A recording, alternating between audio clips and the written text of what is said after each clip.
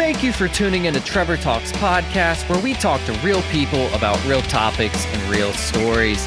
Today's guest is a real-life superhuman in my book. The guy spent most of his life running into burning buildings and towards most scenarios that we would run from without hesitation. He is now an author, father, husband, and podcast host with big goals and big stories. Today, we've got Jason Sautel on the show. Jason, welcome. Thank you for coming. It's a privilege to have you today. Trevor, it's so good to be here. Superhuman. Are you freaking kidding me right now? I'm more of a self-described biggest nobody you've ever met, but I so appreciate that upgrade, my friend.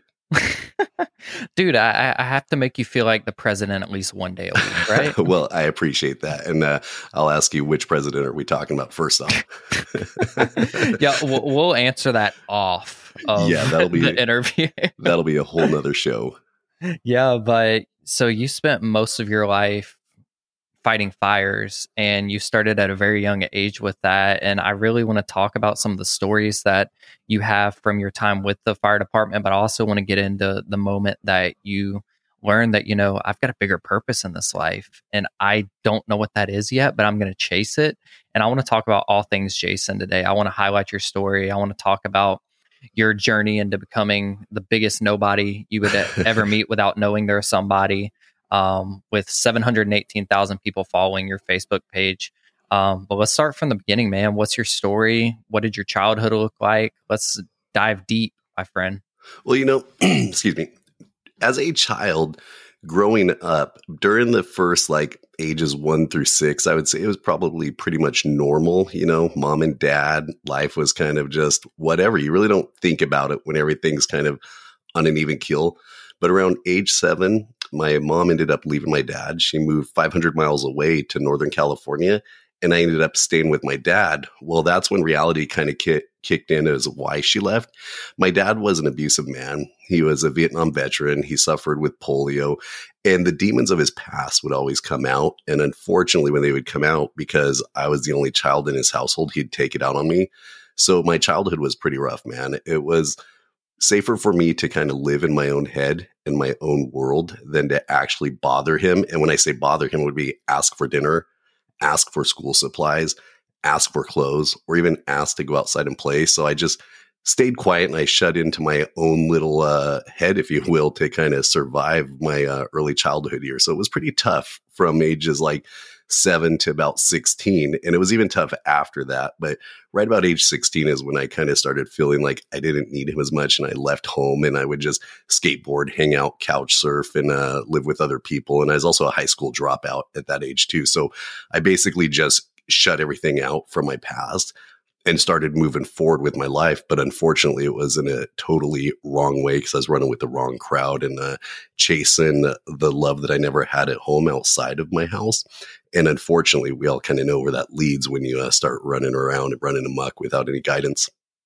Yeah. And in your book, you talk about moments where you would be in gym class in high school and you would have no gym clothes. Tell us about some of the stuff you went through in high school. And you would go home and you would have an abusive father, and then you would go to school and you would get almost kind of verbally abused there. Yeah, it wasn't almost verbally abused. It truly was verbally abused that I was.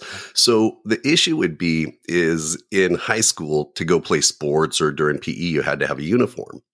Well, if I asked my dad for a uniform, it never went very well. He would either yell at me, scream at me, he didn't have the money, and he would just take it out on me.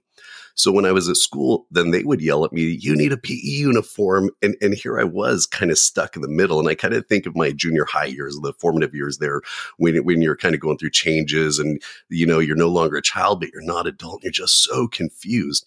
Well, what hurt so bad was I would have to stand on the blacktop when we would have roll call for PE, and they would check to make sure everyone was dressed out in their PE gear. And they would sit there and make fun of me, meaning the PE coaches, the teachers, because I wanted to be different. Well, what sucked so bad is I didn't want to be different. I wanted to be like all the other kids. I wanted the uniform. I wanted to go out and participate in sports, but they wouldn't let me. And so they would sit there in front of everyone, make fun of me. Then they would have the class kind of make fun of me. Then they would sit there and say, well, everyone's going to miss PE today because of Jason. Well, how do you think that made me feel? I was horrible because I didn't want that to happen. So here I was feeling like an outcast already because of my horrible home life and then the struggles I was going through at school. And then they were making it even worse, which almost ingrained me. Yep, I'm an absolute loser. It just made me feel like I was the biggest loser on the face of the earth. And all the adults in my life, they confirmed it. And it was really a tough time, that's for sure.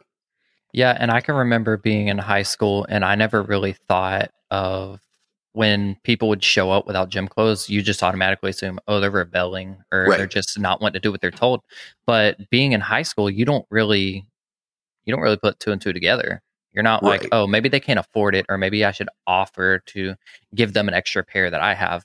I would have never thought of that. So, with not knowing that as a high schooler, like I remember seeing people doing that, and I never offered a helping hand, and it really puts into perspective on what things we're learning and what things we need to learn right. in high school. And I feel like teachers are trained a good bit better now on how Yeah. to handle situations like that, which is a blessing. But it obviously didn't help that you were a part of them learning that. Well, Trevor, looking at it back from my view now, obviously I wasn't a Christian then because I was raised in a faithless home. So I could harbor that hanger and just be so mad to this day and just dwell on it.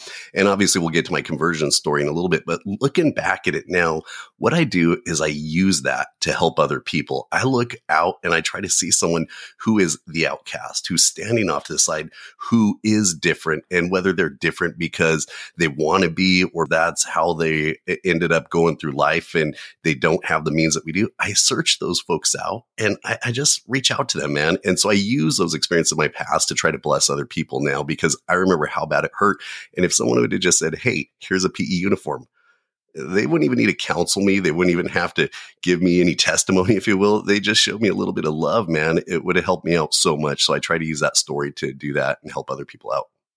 Have you found yourself wanting to step in with public schools and offer any help there since you've kind of grown up and went through it? Maybe your kids going through high school and they see people. Have you found that the more you talk about it, the more people just start to feel for that person, even though they didn't walk through those shoes?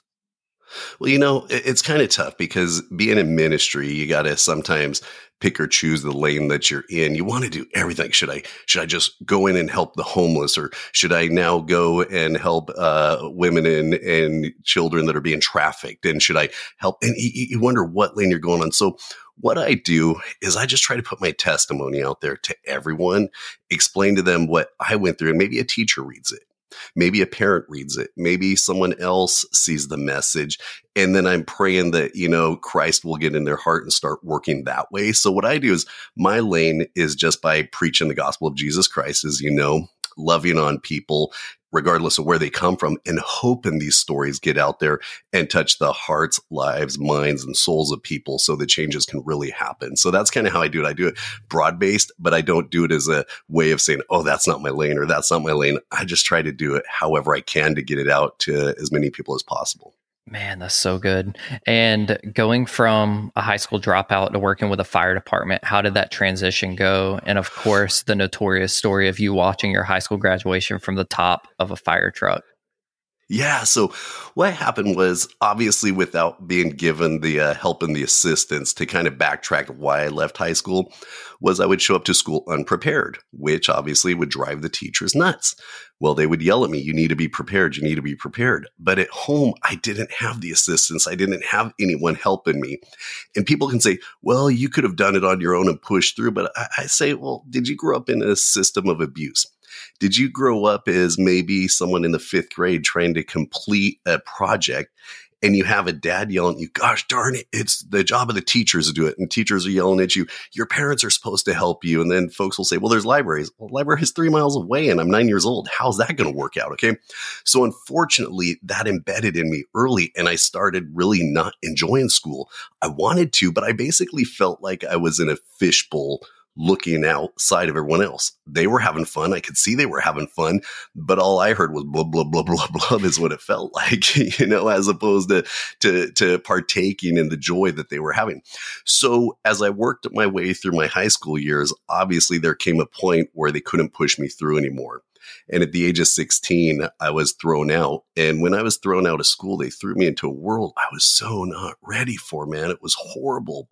So I was also at the age where I could now kind of talk back to my dad and come up on him. And, I wouldn't have fist fights or anything. So I would just leave and I'd grab my skateboard and I would go hang out with other skaters and guys like myself. And we would skate the swimming pools of Southern California, the drain swimming pools. And, I never felt good about the bad things we were doing. It always felt wrong, but we started doing bad things. And it finally dawned on me that I needed to clean myself up and get myself straight. And so I joined a thing called the California Conservation Corps, where you basically went to parks and you made trails and you picked up garbage on the side of the freeway. And you're basically working as a team with other folks that were struggling too, and tried to pull yourself out of wherever you came from. So it's a really good program.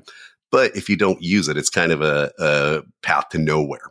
Well, we were at a big fire one time in Southern California during the firestorms, and we were working in fire camp. And when I was in that fire camp and we were feeding the firefighters, that was our job. We weren't fighting the fire. I started talking to this one firefighter. He started telling me about the job as a whole, meaning about fighting fire, helping people, doing paramedic stuff. And I was like, dude, that sounds so awesome. Actually, I'd really like to do that because I wanted to help other people that were struggling. I think had to do with my past background of struggling so much that it would be so awesome to help other people that needed help in their times of need. So I ended up asking, like, what do you got to do to be a fireman? And he goes, well, you need a high school diploma. Well, that was out because I didn't have a high school diploma. So I went back and I got my GED. And as soon as I did, I applied to the California Department of Forestry and became a wildland firefighter, where we also fought city fires when needed too, because we worked in the county areas and stuff. And at the age of 18, I became a firefighter. And what was so crazy was I was actually assigned to the district that my high school was in. And the day I was supposed to graduate in 1993, I actually watched my graduation from my fire engine because we were standing by, community events. I'll pull a fire engine to come and hang out. And ours was an outdoor thing. And I remember just hearing them calling names when they got to the S's. In my mind, I said, dude, that's right where my name should have been. And it was so weird because I kind of felt humiliated on one side of I didn't get to graduate with my class. But on the flip side, here I was sitting on a fire truck. And if any one of my classmates needed help, this outcast who's a loser that they all made fun of my whole life, I would have hopped off and gone and rescued him, man. So it's kind of this weird parallel that's kind of humiliating. But on the flip side, looking back, it's kind of a cool thing to be part of and a cool story. It is a cool story. And the really unique thing is you did end up helping those people. You were the rescuer, and which led into your fire career, and then going in and becoming an author and a speaker and a mentor for so many people. Did it ever click for you that, oh, I might share my story one day. My story might be a book one day. I might have a podcast one day. Right. Did any of that ever click to you? No. As you can see, I'm a man of a few words. Just kidding. I'm a man of many words. But on that one, no, it never clicked at the time. So when I was a young man and I was still struggling, I became a firefighter hoping that it would make me feel better. And don't get me wrong, there were times it was so amazing. I got to help people. But the kicker was the demons of my past had now entered me. I had an emptiness inside of me. And anytime I did something good, it would quickly be overran by the bad, meaning we would go and fight a fire and we'd put out someone's house and save their stuff. They'd thank me. And, we didn't show up because we wanted to get thanked. But let's be honest, sometimes when we help other people, that feeling of gratitude they give us is like, oh, right on. That was kind of cool. But within minutes, the darkness and the emptiness inside me would eat it up. So thinking future wise at that point, I wasn't looking anything past the day to day of just trying to survive because, I had depression, I had anxiety, I had PTSD was kicking in. There's a lot of issues I was dealing with at the time. And also not being a follower of Christ, my whole world revolved around me, but not in an ungrateful way that I didn't care about other people. I was just doing everything I could to keep my head above water and not drown. And so when I look back at it now, Yes, God was using me. He was letting me experience things. So one day I could become an author. One day I could podcast. One day I could preach the gospel of Jesus Christ to the world. Yeah, he was letting me experience that. But I tell you what, when you're in the middle of the darkness and you feel like you're drowning, you're really not thinking about anything else except self-survival at the time. So to answer your question, yes, I've thought about it after the fact, obviously, is why I'm here with you. But during the darkness, no, man, I didn't really think about it whatsoever. What were some of the things that were contributing to that darkness that you were experiencing in life, especially when it comes to anxiety and depression? As you know, and with my platform, I try to spread hope and encouragement about mental health and overcoming these things. And even in my personal life, I'm still maturing and learning about how to open these conversations. So who I am right now is just a person that wants to be more transparent in everything I do. I want to be used as a vessel for Christ to let light through. And that's exactly what transparency is to where light can go through, something that can be used to replicate light. So when you were going through these dark stages, I know that we talked a little bit the other day about your views on suicide prevention and awareness and how those can be changed. And especially for you as a firefighter, you've looked people in the eye as they're taking their last breath. And so many people will lose someone to suicide and instantly blame themselves. How can we help shape the narrative on that and even shift the way that mental health advocacy is pursued? Like for you as someone who's been on call for people that take their last breaths at the hands of suicide, how can we as a general public help make a healthy change in this? Honestly, with what you just asked there, we could write textbook after textbook about that. There's so much that we can do. But I'm a believer of doing what you can with what you have and what's in front of you. So I'm a huge believer of flooding good information out there. Let's flood everywhere with information, because so often we try to take on so much ourselves. I want to help this person. I want to help that person. I want to help. And yeah, we have to. So if someone is in front of you, first off, if there's anyone who is struggling right now, reach out to someone, reach out to a hotline, reach out to a family member, clergy member, friend, me, Trevor, someone. Just reach out, you guys. I'm a huge believer in that. But sorry about that. We couldn't even hear it. Oh, dude, I'm sorry. I forgot to shut my phone down, dude. That's so rough, dude. No, it's all good. You're forgiven. I'm learning. Yeah, thanks. But no. So when it comes to answering that question, buddy, to go through it, there's so much that can be done. But what I think is the most important thing to do is what's in front of you. What do you have available to help others? So for me, it's about flooding social media with information, being real, being transparent. If I read a textbook and a textbook covers depression, anxiety, suicide ideation, all sorts of stuff like that, it's a textbook. There's no feelings to it, and it's great knowledge. But as you mentioned, I think one of the greatest things we can do is be transparent with our lives, transparent with the way we live, transparent with the things that we've experienced in our past. So with me, being able to talk about my childhood, being able to talk about the rough things I've been as a firefighter. For instance, every scene that we go to, it affects us. Now, it's weird, Trevor. Some don't affect me in ways you think it would. Like I could go to a horrific scene, and for whatever reason, I walk away feeling normally messed up from like, I kind of hurt. I really feel for that family, the empathy, the sympathy, the emotions are there. And I can healthily, work my way through it in a healthy manner. But then there's those other scenes you go to, they stick to you, bro. For whatever reason, we can go biblical, we can go psychological, we can even go chemicals in our brains, what we were experiencing in the moment. I don't know. All I know, transparently speaking, is that scene messed with me and it messed me up. So I then work my way through it. But I think one of the greatest ways to work our way through things is by sharing them with other people, working through them with other people. Now, I'm also a big believer while I'm going through stuff. One of the greatest ways for me to work my way through it is find the message within it that God's trying to reveal to me. But I don't want to put that stress on people either, because I don't want someone in a really dark place. Okay, God, why am I going through this? No, I just want them to lean into his love. I want them to lean into the love of their friends and their churches and all the resources they have. But in the back of their mind, I want them to also have that little seed of, why am I going through this? I know there's a message of hope somewhere in this. And one day I'm going to share that with other people, because when we have something to look forward to, I think that's a great way to start pulling ourselves out of the pit that we're in, or us hanging on to the rope that Jesus has thrown in that pit to help pull us out. But we now have hope. And sometimes for me, the hope of the struggle is, I know there's a message within this. And I know for a fact God wants me to use this message someday to help other people. So I think that's a great practical way to help.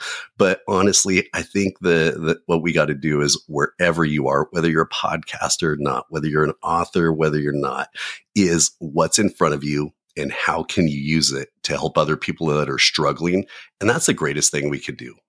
Man, I love that so much. And one of the coolest things you've ever said to me is, if you're ever having a panic attack or anything, just call me. We'll work through it. Yeah. And you were an EMT as well as a firefighter. And so you have these techniques that you can work through to help get past a panic attack. What techniques do you know that would help the general public? What are some things that we can do without having to spend money? Like, when people think of mental health help, they think of, I got to spend $130 something to go see a therapist and this and that. There's actually some things and techniques you can do without spending any money and without having any physical thing to help you with it. What are some of those techniques that you could share with us? I believe in a holistic approach. And when I say a holistic approach, I'm not talking worldly holistic. I'm talking about every gift that God has given us, okay? And to use them wholly, starting with the WH, understanding that he's holy with the big H, all right? And wholly using everything in the holistic approach, meaning, you know what, man? I'm a big believer in humor. I'm a big believer in being like, all right, there's a time to laugh. Maybe I'm going to laugh, even if I don't feel like it. So sometimes, approach people with a little bit of humor, like I do with you.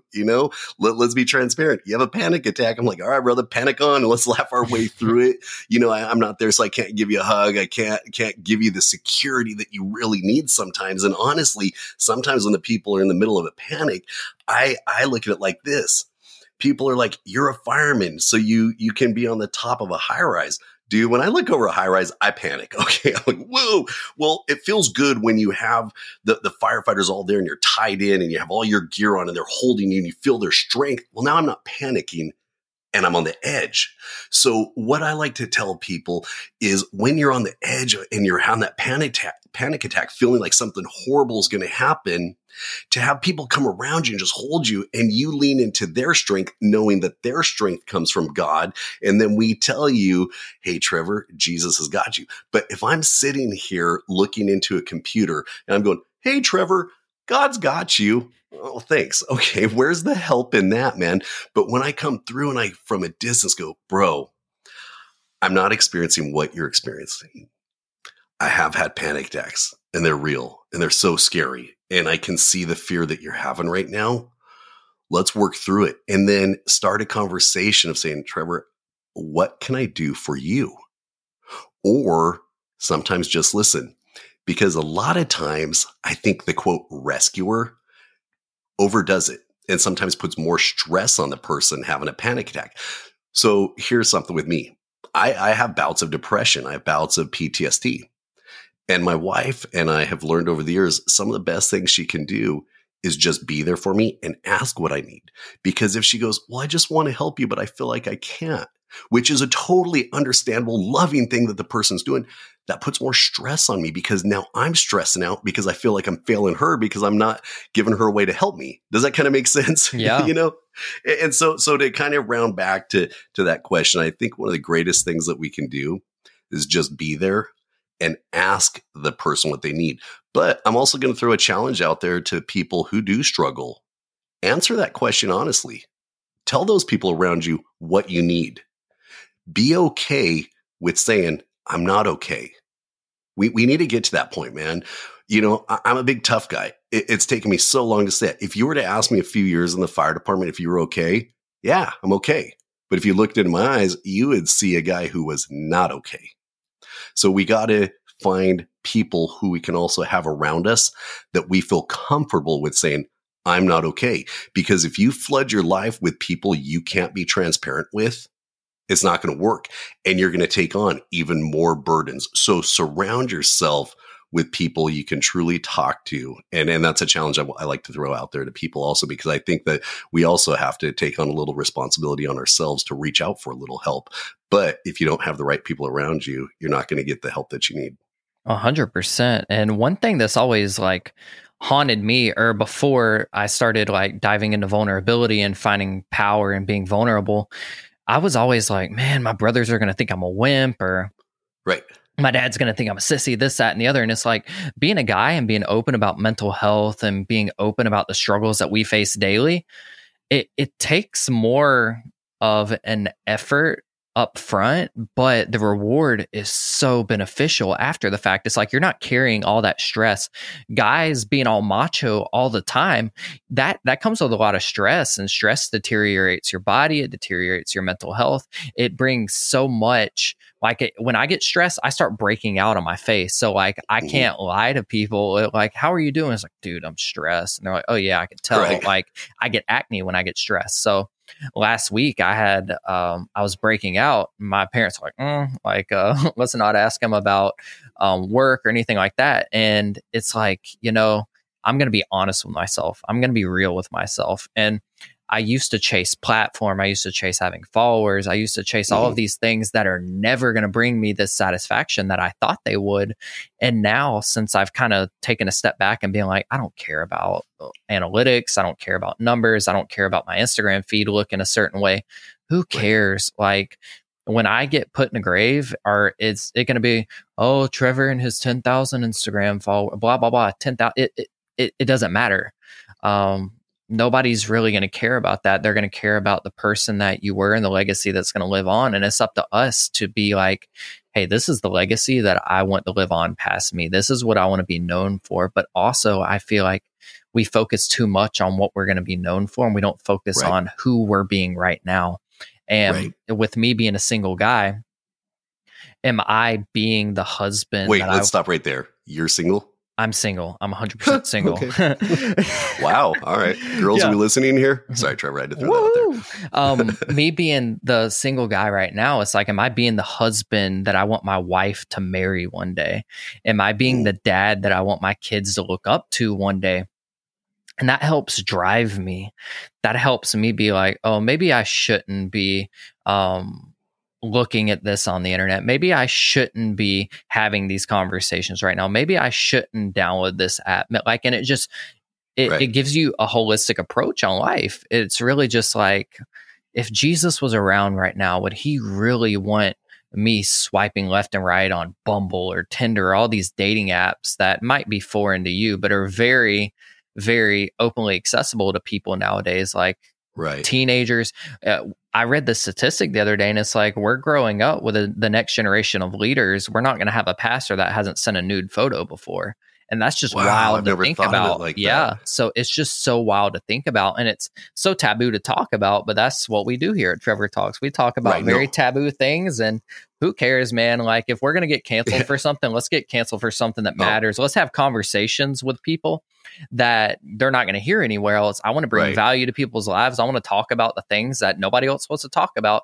And we're going to have pastors that we're going to have a whole generation of pastors that have a past, and it's going to be very openly accessible. So are we going to keep canceling pastors, or are we going to meet them where they're at and be vessels for them? There's this really cool ministry that I follow called Energize Ministries, and their whole goal is to provide encouragement, recreational activities, retreats for pastors, and it doesn't cost them a dime.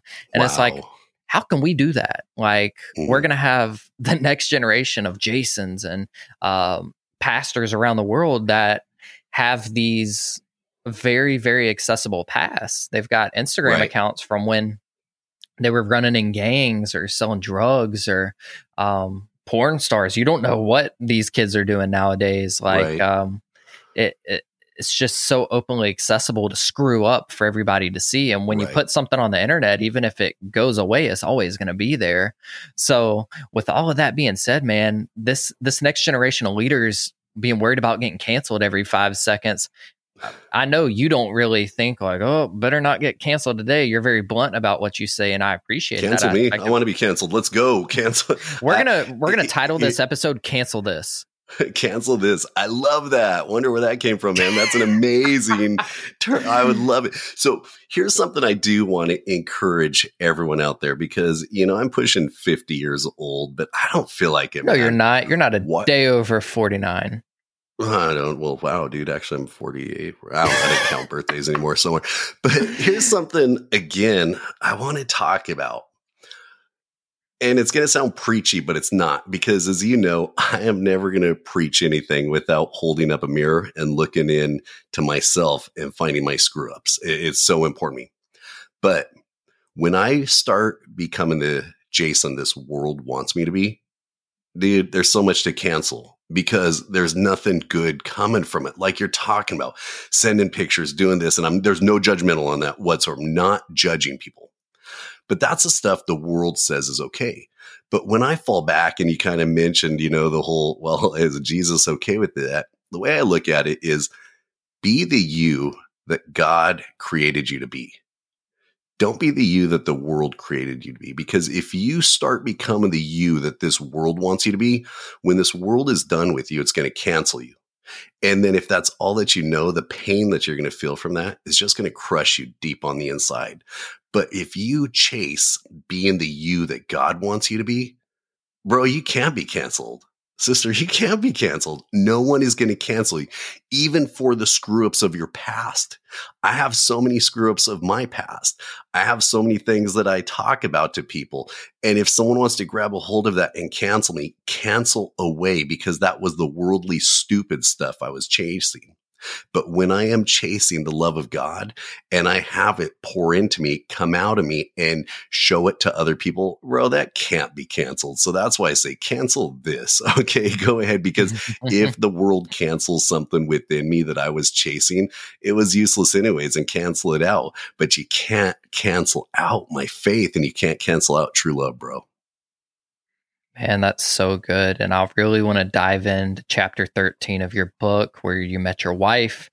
And you weren't necessarily looking for that special someone in that season, but everything just kind of lined up. And I want to use it. I know the majority of my audience is single.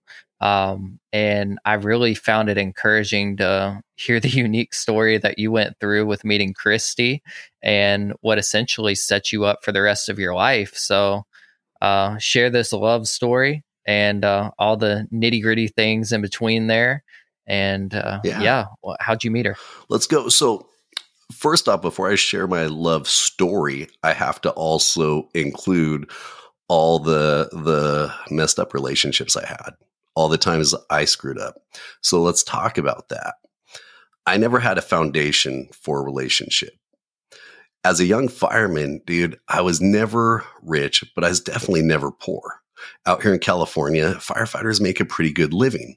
Well, let's be honest, there also comes this image that comes with it. And sometimes when you, the person, idolize the image this world sees of you, you quickly get blown up onto this pedestal. And to do that as a young firefighter with a nice house, with, the boats, the trucks, and, always working out and then running into burning buildings and rescuing people and stuff. I mean, it's the whole knight in shining armor thing.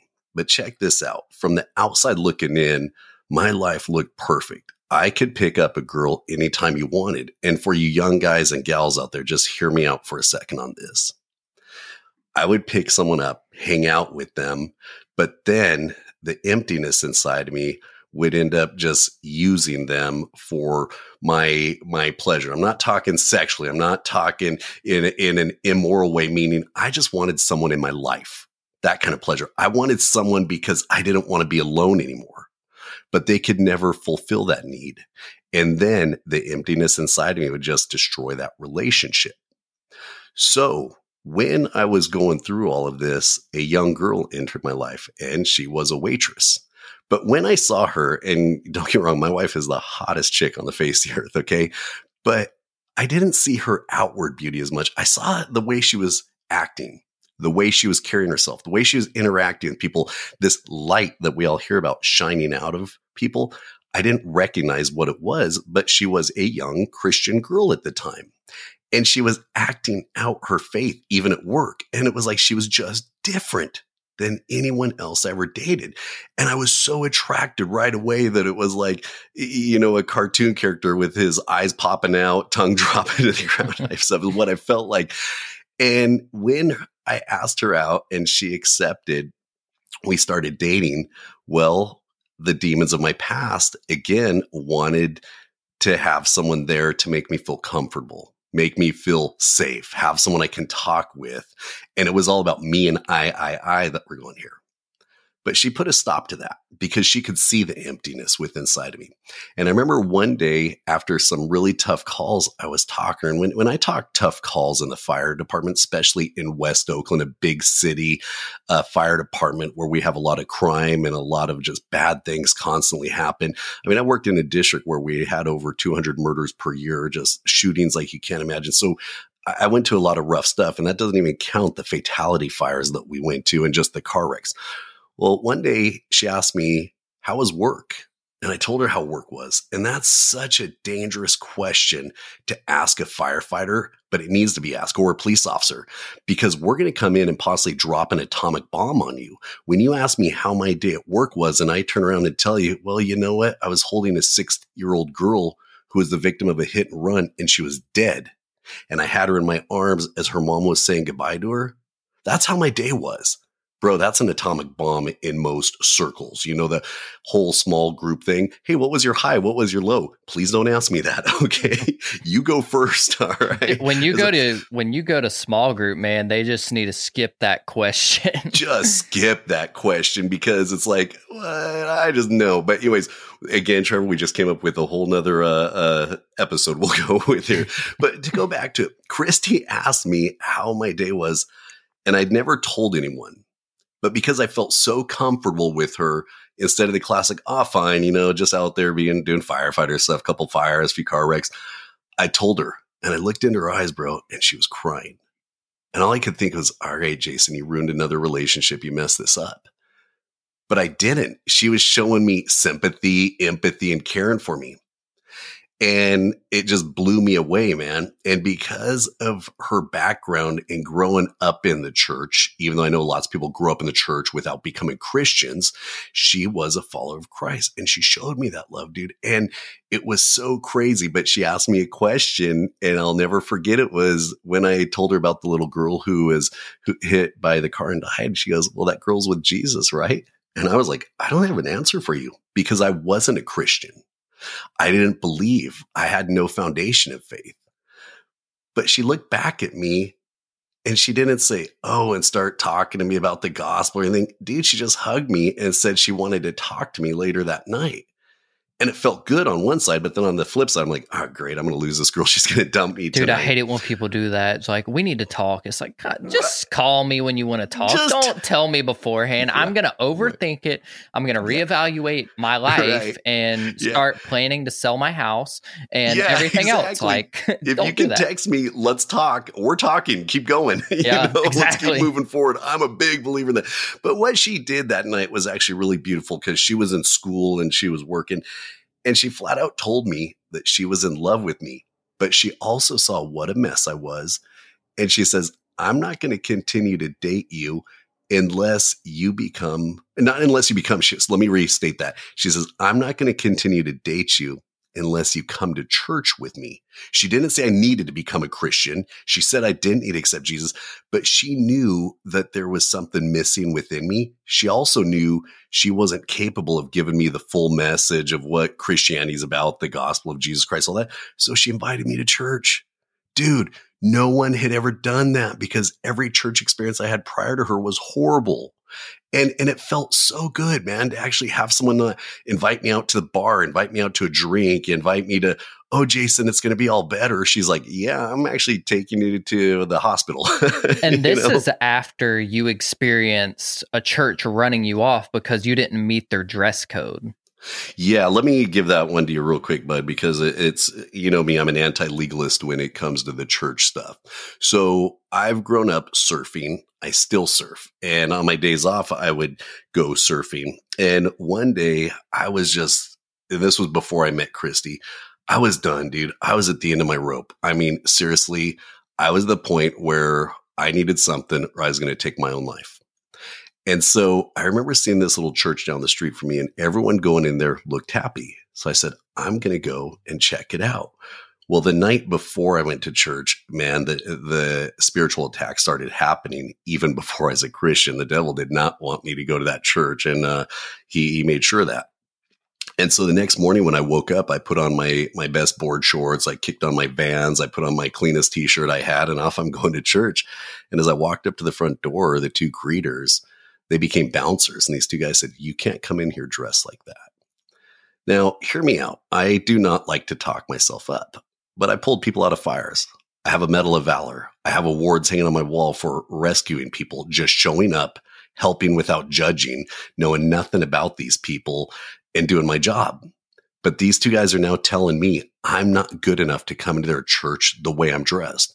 Dude, if one person inside of that church needed me or one of those bouncers / greeters dropped to the ground in a heart attack at that moment, I'd start CPR on them and do mouth to mouth, even if they had hepatitis, HIV, AIDS, or COVID, or whatever the big scary thing is out there right now. I would do that, but they wouldn't let me in their church. And I walked away devastated. Trevor, I don't cry. I never cry. I walked away with my ears welted up because all I wanted at that point in my life was a hug, someone to tell me I was going to be okay. I wanted someone to take the pain of my past, the pain of seeing kids murdered, seeing people shot, seeing people murdered. I wanted someone to inside that church just to hug me and tell me it was going to be okay. But what did they do? They turned me away. And the next morning was the morning that I started writing my suicide note and started going through the process of taking my own life. And just to continue with this story, I didn't follow through, obviously. And the reason I didn't follow through is because someone reached out to me and took me to breakfast. So that person who took me to breakfast, even to this day, they're not a Christian. They're not a follower of Christ, but they saved my life. So let that sink in for a minute, church. You turned me away, and an atheist saved my life. It's crazy, man. And to finish with that story, Trevor, I never want to put any burdens on people because, you know, that's a huge thing about me is I hate stressing people out. Sometimes people say, well, maybe I should have reached out to that person. Well, you know what? Just make yourself available. He made himself available to me. So don't ever freak out if you don't reach out to someone. Don't ever put the fault or the blame on you. But what I try to tell people is what I learned from that story is make myself available to everyone, just like my best friend made himself available to me and took me out to breakfast. Man, that's so good. And before we went on that, you were talking about your first encounter with Christy. Mm-hmm. You met her at the diner. She took you to church. And here you are. How long have y'all been married? Oh, come on, bro. That's we're going to have a talk. When you get married, men don't ask men questions like that because we're going to mess it up. But Christy blessed me. We met in 2002. We got married in 2004. First child in 2006, second child in 2008. So pull it out of one of those dates right there. So we've been married since that was back in 2002. And we got married and well, she finally decided to say yes in 2004. It took a little while and stuff, but she finally said yes to me. And you know, the thing about it, bro, is having a partner in life is so amazing. But what Christy and I both know and what she knew before me is it wouldn't work unless we had a Christ-centered marriage. She knew it wouldn't work if she didn't find a man who loved Jesus more than her. And she taught me early on when I was a baby Christian why I needed a woman who loved Jesus more than me. And if now I am preaching, if y'all don't have that, good luck to you. And I don't believe in luck. Okay. So I'm a true believer in having that Christ-centered marriage relationship and making him the focal point of all you do. Man, I love that so much. And your book, The Rescuer, is available everywhere. I personally listen on Audible, and the Audible production is great. I know we have a lot of authors on this podcast, but this is one of those books that I personally want to recommend for anybody that just needs encouragement, wants to have a good listen, wants to learn some value from Jason. Go pick up the book. And it's not just to make book sales for Jason. This book is an asset. It's a resource. It's something that I could see myself buying 10 copies of and taking them and dropping them off at a fire station or a police station, or just giving it out to family for Christmas. Like, genuinely, this is a resource for people. And I've seen Jason go out of his way to make sure that this resource becomes available to people that may not be able to afford it. So every single book that's sold, Jason's probably giving away 10 copies of it for that book sale. So like, go check out this book, and then you have a free resource that's coming out in a month or two that's going to be available for people to get for free. You have a podcast coming out, and it's called Jesus is All We Need. Tell us about this venture.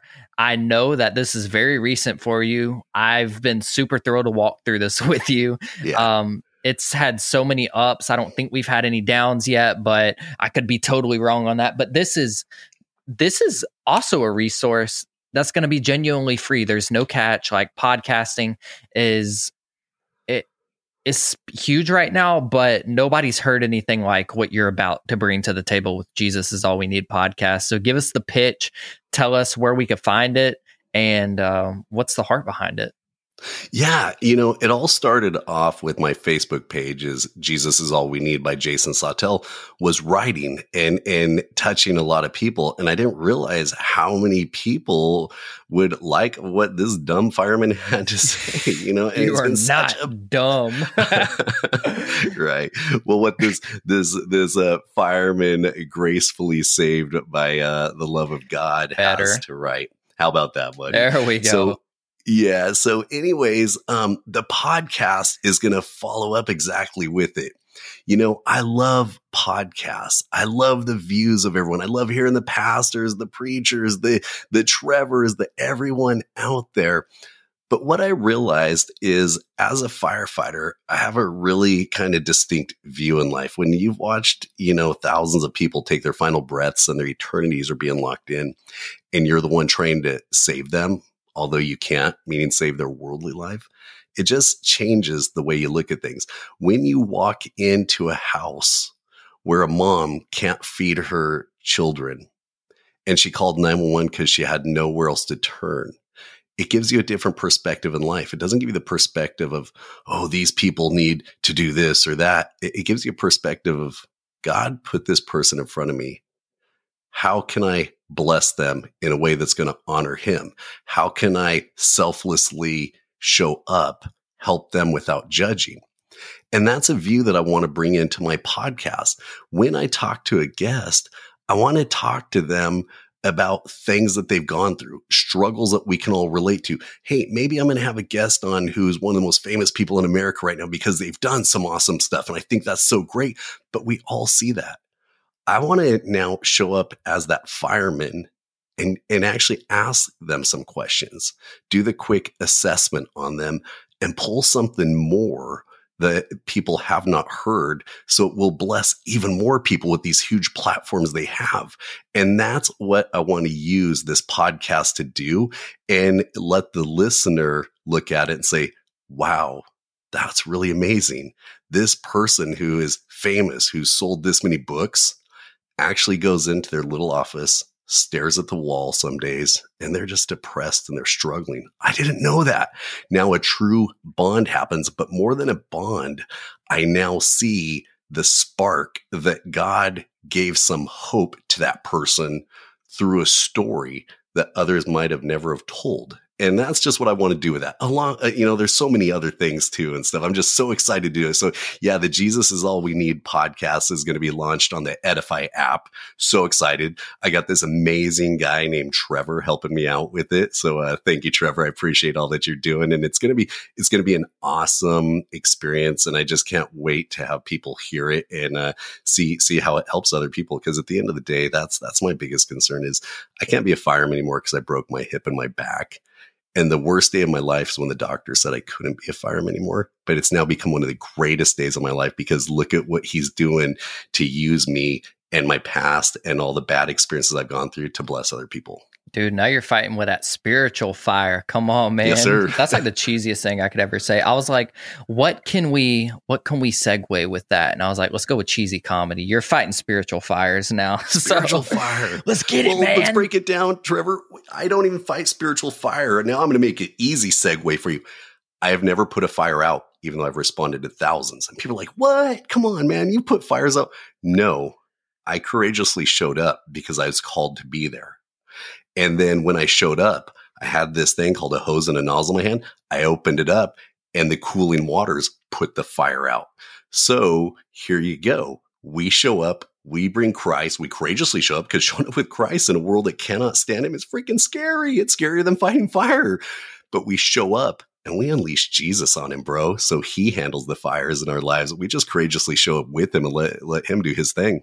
Man, I love that so much. And ladies and gentlemen, this has been Mr. Jason Sautel. You can go find him on Facebook by searching Jesus is All We Need by Jason Sautel. You can go pick up his book, The Rescuer, on Audible, Amazon, wherever books are sold.